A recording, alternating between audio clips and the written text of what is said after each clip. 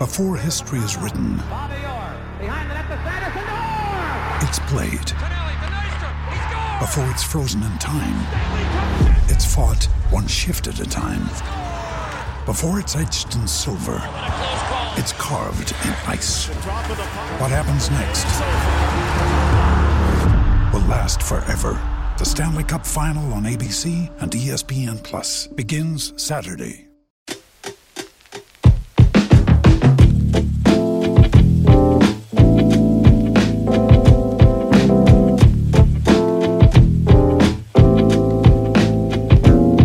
Hello there guys, what is going on? Daniel Childs back here again for another show to round out the 5-day week as we head into what is hopefully going to be an enjoyable weekend. Got some international football to get into and seeing the Nations League, some exciting games there, so I hope you do have a good weekend. And we're going to be looking into some things today regarding Chelsea in terms of transfers. Obviously, Moises Caicedo, a lot of reporting in the last 24 to 48 hours over his interest in moving to Chelsea, his potential of leaving Brighton this summer, and Chelsea growing in confidence they can get a deal done. We're going to get into that.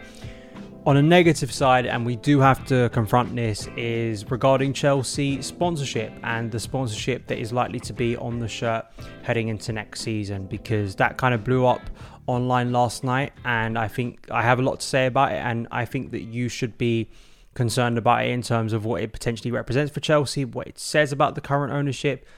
Yeah, so not the best thing to talk about on a Friday, but I think it is relevant to discuss on today's show. If you are new around here, want to see the latest Chelsea content on the channel, hit that subscribe button, turn those notifications on, covering all of the stuff over the summer. If you're listening on the podcast, thank you so much for tuning in as well. Let's start with Moises Caicedo, because we know this is the big target. Declan Rice is gone, basically. It's going to be between Arsenal and Man City, it seems like, for his signature this summer. So Caicedo, in terms of big options, especially in the Premier League, feels like the next obvious one. And apparently Chelsea are now the front runners to land Moises Caicedo, but face a big battle with Brighton over fee, which is not that much of a shock. Matt Law reporting this yesterday. Caicedo can leave Brighton apparently, but the Premier League club want much more than the 70 million bid they rejected from Arsenal in January, and could be further emboldened by West Ham's valuation of Declan Rice. Chelsea have not allowed Brighton's high valuation to put them off Caicedo, and are at the front of the queue of clubs including Bayern Munich who want to sign the player. But negotiating a deal with Brighton will not be easy, as owner Tony Bloom is understood to value the 21-year-old as high as 120 million. Chelsea would be prepared to allow a number of other players to join Brighton as part of a deal to sign Caicedo, possibly including Conor Gallagher. Despite failing to qualify for Europe, Chelsea believed that Caicedo would be open to a move to Stamford Bridge and that personal terms would not be an issue. Simon Johnson also reporting today from The Athletic that Gallagher, it looks like, is going to be one of these players who could be a battle between several clubs for his signature and could very much be used in the move for Caicedo. And maybe as well, I hope this is the kind of sign that Chelsea are giving to Brighton, is that Levi Colwill is going to be part of no deal, because he ain't leaving Chelsea this summer. And I think that's a very firm thing. I think that's the right decision for Chelsea. I've said this before. I'd rather pay more for Moises Caicedo than lose Levi Colwill. Just on kind of some alternatives, and one of the ones that people have pointed out, and I think could be a very shrewd option if Caicedo money gets silly, in terms of Bloom really holding out for like over 100 million, like not even just 100 million, 120 million, something mental like that. Onana from Everton, who I think has proven to be actually a really good addition to the Everton squad. I know they've had a really, really challenging season once again, but I think he does a lot of things that kind of feel something that Chelsea have lacked in central midfield. I remember watching him, because of course he came in before Lampard was sacked at the beginning of last season, which feels like a very long time ago. But he, in terms of covering distance, in terms of that height, still a young player. I think still quite raw. I think there is an erratic side to Onana that you kind of have to rein in and will definitely need to be sharpened. But under a coach like Mauricio Pochettino, I think he could very much come in and fill a role as well. I mean, Everton didn't get relegated, so you suspect that if Chelsea go in for him, they're going to have to pay a bit more than maybe other clubs, and he's only been there for one season, so they don't want to let that player go on the cheap, obviously. But just as an alternative, I don't think it's an awful option, and I know Expected Chelsea wrote about this recently in terms of looking at Onana and looking at what he does, covering ground, intercepting, judging when to make a tackle.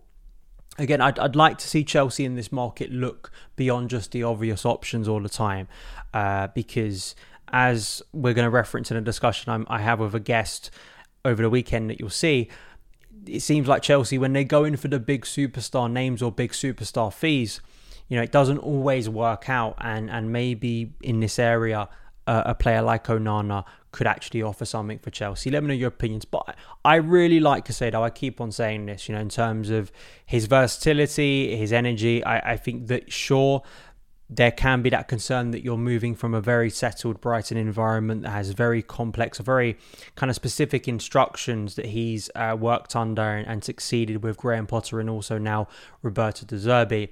But this is a player who clearly wants to move out of Brighton. Like, he made it abundantly clear when he released that statement back in January. Brighton were right not to let him go at that point, I think, for their own season, and that's benefited because they finished in a European place. It feels like, whether they call it a gentleman's agreement, because that always feels kind of a little bit flimsy. I know Harry Kane thought he had that with Daniel Levy and wasn't allowed to leave, but it seems like it's moving towards Caicedo leaving, and whether that helps Chelsea in a fee. But as we saw last summer, Marco Correa thought he had some sort of agreement with with Brighton to go to Man City, and it could be about 50 million.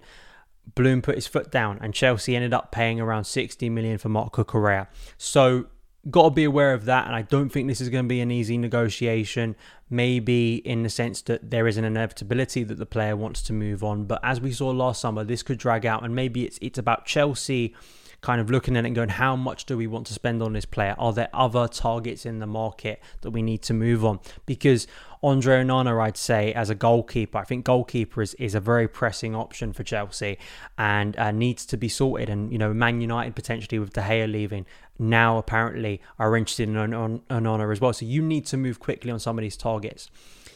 But we'll see how it develops. I'm optimistic that Caicedo, I could see happening this summer. I really could. And I think would be a very good addition. And I think fills, again, the quota that Chelsea need from a central midfielder if we are to buy a new one. Does look like Mateo Kovacic is going to be heading to Man City. Ben Jacobs reporting that deal could be as high as 35 million, which I think is incredible business, given this is a 29-year-old who's been at Chelsea for a while. And basically, if we just want to look at the fees that were reported at the time, around 10 million off what we originally paid for Mateo Kovacic, which I think, again, is good business for a player at that age, really, and high wages getting off the books as well. Let's talk about some negative things. And, I'm not someone who likes to rant, but this is as close to that as you're probably going to get from me in terms of my frustrations with this. So the shirt sponsorship has been something that it's loomed over the club for about a year now. Pretty much since the sanctions came in, it was quite clear that the relationship with Free had soured. And even though the club, like last summer under new ownership, there was some talk of maybe they could change it back then, but it seemed like too short a period to negotiate a new sponsor. Free have still got a year left on their deal. We'll go through that, and that will be that with Free. So it's been known for a long time that there'll be a change in sponsorship, but the fact it's taken this long and there was still nothing finalised, it also slightly disrupts, I'm sure, the launch of this new kit that still hasn't and isn't close to being released, because I'm sure the club, unlike last year with sanctions, could have released this shirt a little bit earlier to get those sales. So the fact that there isn't a shirt sponsor ready to go on that shirt tells you kind of a little bit of chaos, because a lot of stuff has to be prepared for that. So that in itself doesn't reflect very well. We heard Allianz as a potential option. I thought that sounded like it could have been done. But last night we had a lot of stuff come out. And it appears that Chelsea are now finalising a shirt deal with betting company Stake ahead of the gambling ban in the Premier League. So there's a lot to this. Matt Law reporting that while a deal with Stake will be viewed as being controversial in some quarters, it falls in line with Premier League guidelines as new and existing agreements with betting companies are allowed until the end of the 25-26 season. The move is seen within the industry as a pragmatic one on Chelsea's part, with the club's previous sponsorship agreement with telecommunication company Free ending this summer. So where to start on this? In my other work with Curiously Sport, and I wrote about this regarding Ivan Toney on Football.London a few weeks ago in terms of gambling. And the gambling problem within football is a wide and serious one. And the fact that the Premier League have moved in some ways, I know with some criticism over the extent to this ban that comes in 25-26, because although the front of the shirt sponsorship will no longer be allowed, clubs apparently can still have it on their sleeves and also still have it around the ground in terms of advertising hoarding. So it doesn't completely eliminate betting sponsorship from Premier League stadiums, but I guess it's a step forward. So there's that. The fact that this act has happened and there's been campaigning by groups like The Big Step and others for several years in terms of to really bring awareness to the problems of gambling within football. And when you look at the numbers, when you look and delve into just the scope of betting sponsorship in football. Again, this is a Chelsea show, but I definitely suggest I'll leave links in the description box below for some of the work I've done over this that, again, isn't just focused on Chelsea in terms of the numbers and in terms of how wide this issue goes. So I'm not saying that Chelsea are the only problem in this. I've seen some retort to the backlash against this potential sponsor in Stake as, well, I didn't see people complaining a few years ago because gambling has been a problem in football for a very long time. I think that's, a phrase I don't like using because I think a lot of people in football media use it, whataboutery. I do think that's what it is. I think it's very easy and convenient to say, well, this has been going on for so long. It doesn't mean that you can't complain about things. It doesn't mean that you can't stand against things. And this act would contradict the club's own stance and the club's own work in recent months. Firstly, I'll show you this headline from the club's website as recently as November 2022. The Chelsea Foundation and Academy scholars were spreading the message of gambling harm awareness in local schools.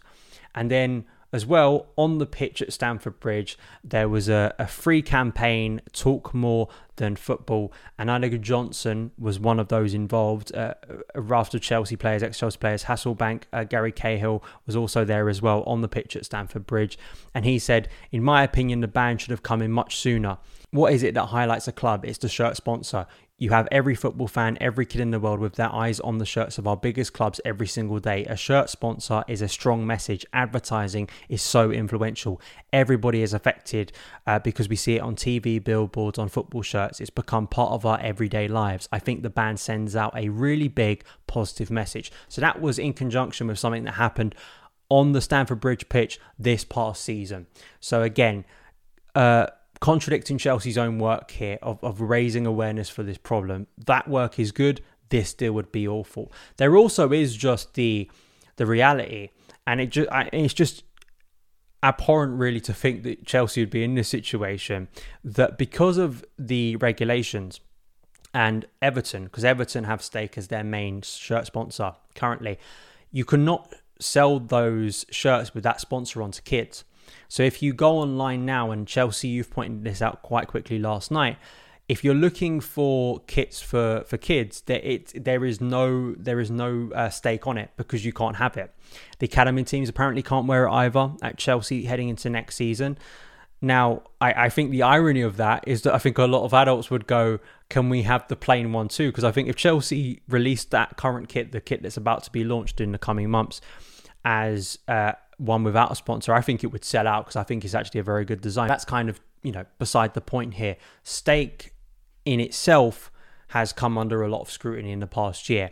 The Observer did kind of an expose, an investigation into Stake.com, where, as you can see here, how UK gambling safeguards fail to defend online punters. This is what this piece quite a few months ago said. Until recently, an obscure online betting firm, Stake.com, which specializes in controversial cryptocurrency gambling, has followed traditional bookmakers in hitching itself to the world's most popular game. And football was a keen recipient of new sponsorship revenues. Stake has splashed plenty of cash elsewhere too. A partnership with Drake means his fans can watch live video streams of him gambling millions of dollars at a time. Stake has also spent big on sponsorship deals with UFC and Formula One drivers too. But an investigation by the Observer had found that Stake.com's lucrative and fast-growing empire may be benefiting from lax controls on customers, including under 18s betting with crypto. Last month, the Observer asked Stake.com whether UK punters might be using virtual private networks, VPNs, widely available digital tools that create a spoof location for a computer, to bypass country restrictions on crypto gambling. Stake.com said it has implemented stringent compliant processes to prevent this, but in tests, these processes were found to be anything but stringent. Using a VPN, the Observer was able to access Stake.com's crypto gambling services from a UK location within seconds. I'll leave a link in the description box below again if you want to read the full piece. So there's those concerns morally in terms of scrutiny. You know, Everton are a well-followed club, but you move to Chelsea and they have Stake on the front of their shirt. That is going to come under further scrutiny and is going to create further criticism of an already under fire ownership. You know, I just think this is a dreadful own goal for an ownership that already is under scrutiny and already has annoyed Chelsea supporters after a dreadful season. And, you know, gambling in itself, it's a wide problem.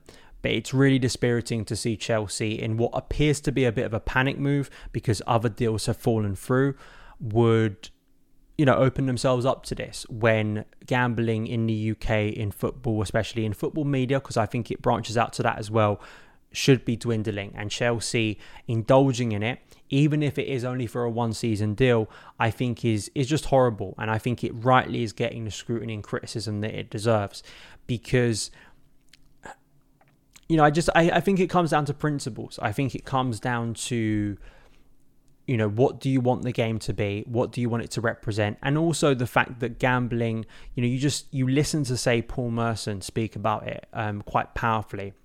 I'm sure people watching this or listening to this may know people who have suffered from gambling addiction. And, you know, as well for me, just kind of my stance on this, you know, I just reject a lot of the gambling sponsorship that is just so present across football. You just can't get away from it, you know, in terms of TV, in terms of being in the stadium, on shirt sponsors, the damaging effect it has. And not only when there's those kind of broader issues that we've seen impact players like Ivan Toney and the discussion around him, but also the fact of crypto, that in itself, that is another can of worms. I mean, you get into crypto, you get into Bitcoin, you know, you get into that side of things that has problems as well. And many people have done investigations on that side. It just is all very, very icky.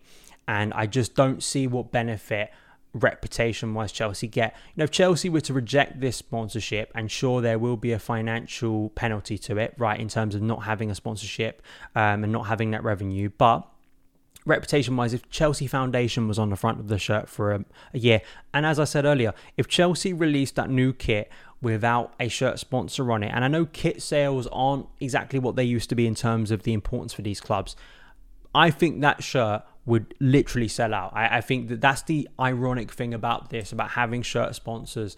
And if you released a kit that didn't have one, as we saw years ago with that FA Cup kit that Nike released for a short period of time, that sold out so quickly. It's not just about the kit, it's about what that ownership and what they are endorsing with a company like Stake. It's what it's saying about the game. It's what it's saying about indulging betting sponsorship at Chelsea for Stake, who have already been criticised for gambling that should be on the decline and now has bans coming in to prevent it further. And Chelsea, near the end, we're getting near to that ban now, are adding another gambling sponsor to the Premier League. It just looks awful. It just looks completely awful. So I hope there can be a U-turn and common sense can prevail here. But it is just bad. It's just awful and woeful to see Chelsea kind of indulge in this for me, and it makes you very depressed and cynical about the game. Just generally, it does to me. I don't know about you. I mean, maybe some people just don't care, right? And you're entitled to have that opinion, right? I don't think you're an awful person if this is kind of not the be all and end all for you. But for me, I do think it's crossing a line, and I also do think it just will backfire massively, as I say, on an already maligned ownership that needs to regain trust after a dismal first season. those are my thoughts today. Sorry about rambling on a little bit, but I felt, we need to cover that stuff as well, because it's all good, talking about transfers, which people get excited about, but I think there are other things that are involved in football and things that matter to supporters that I think we need to talk about and dissect on the show. You can follow me on Twitter @SonOfChelsea, and I'll see you again very soon. All the best.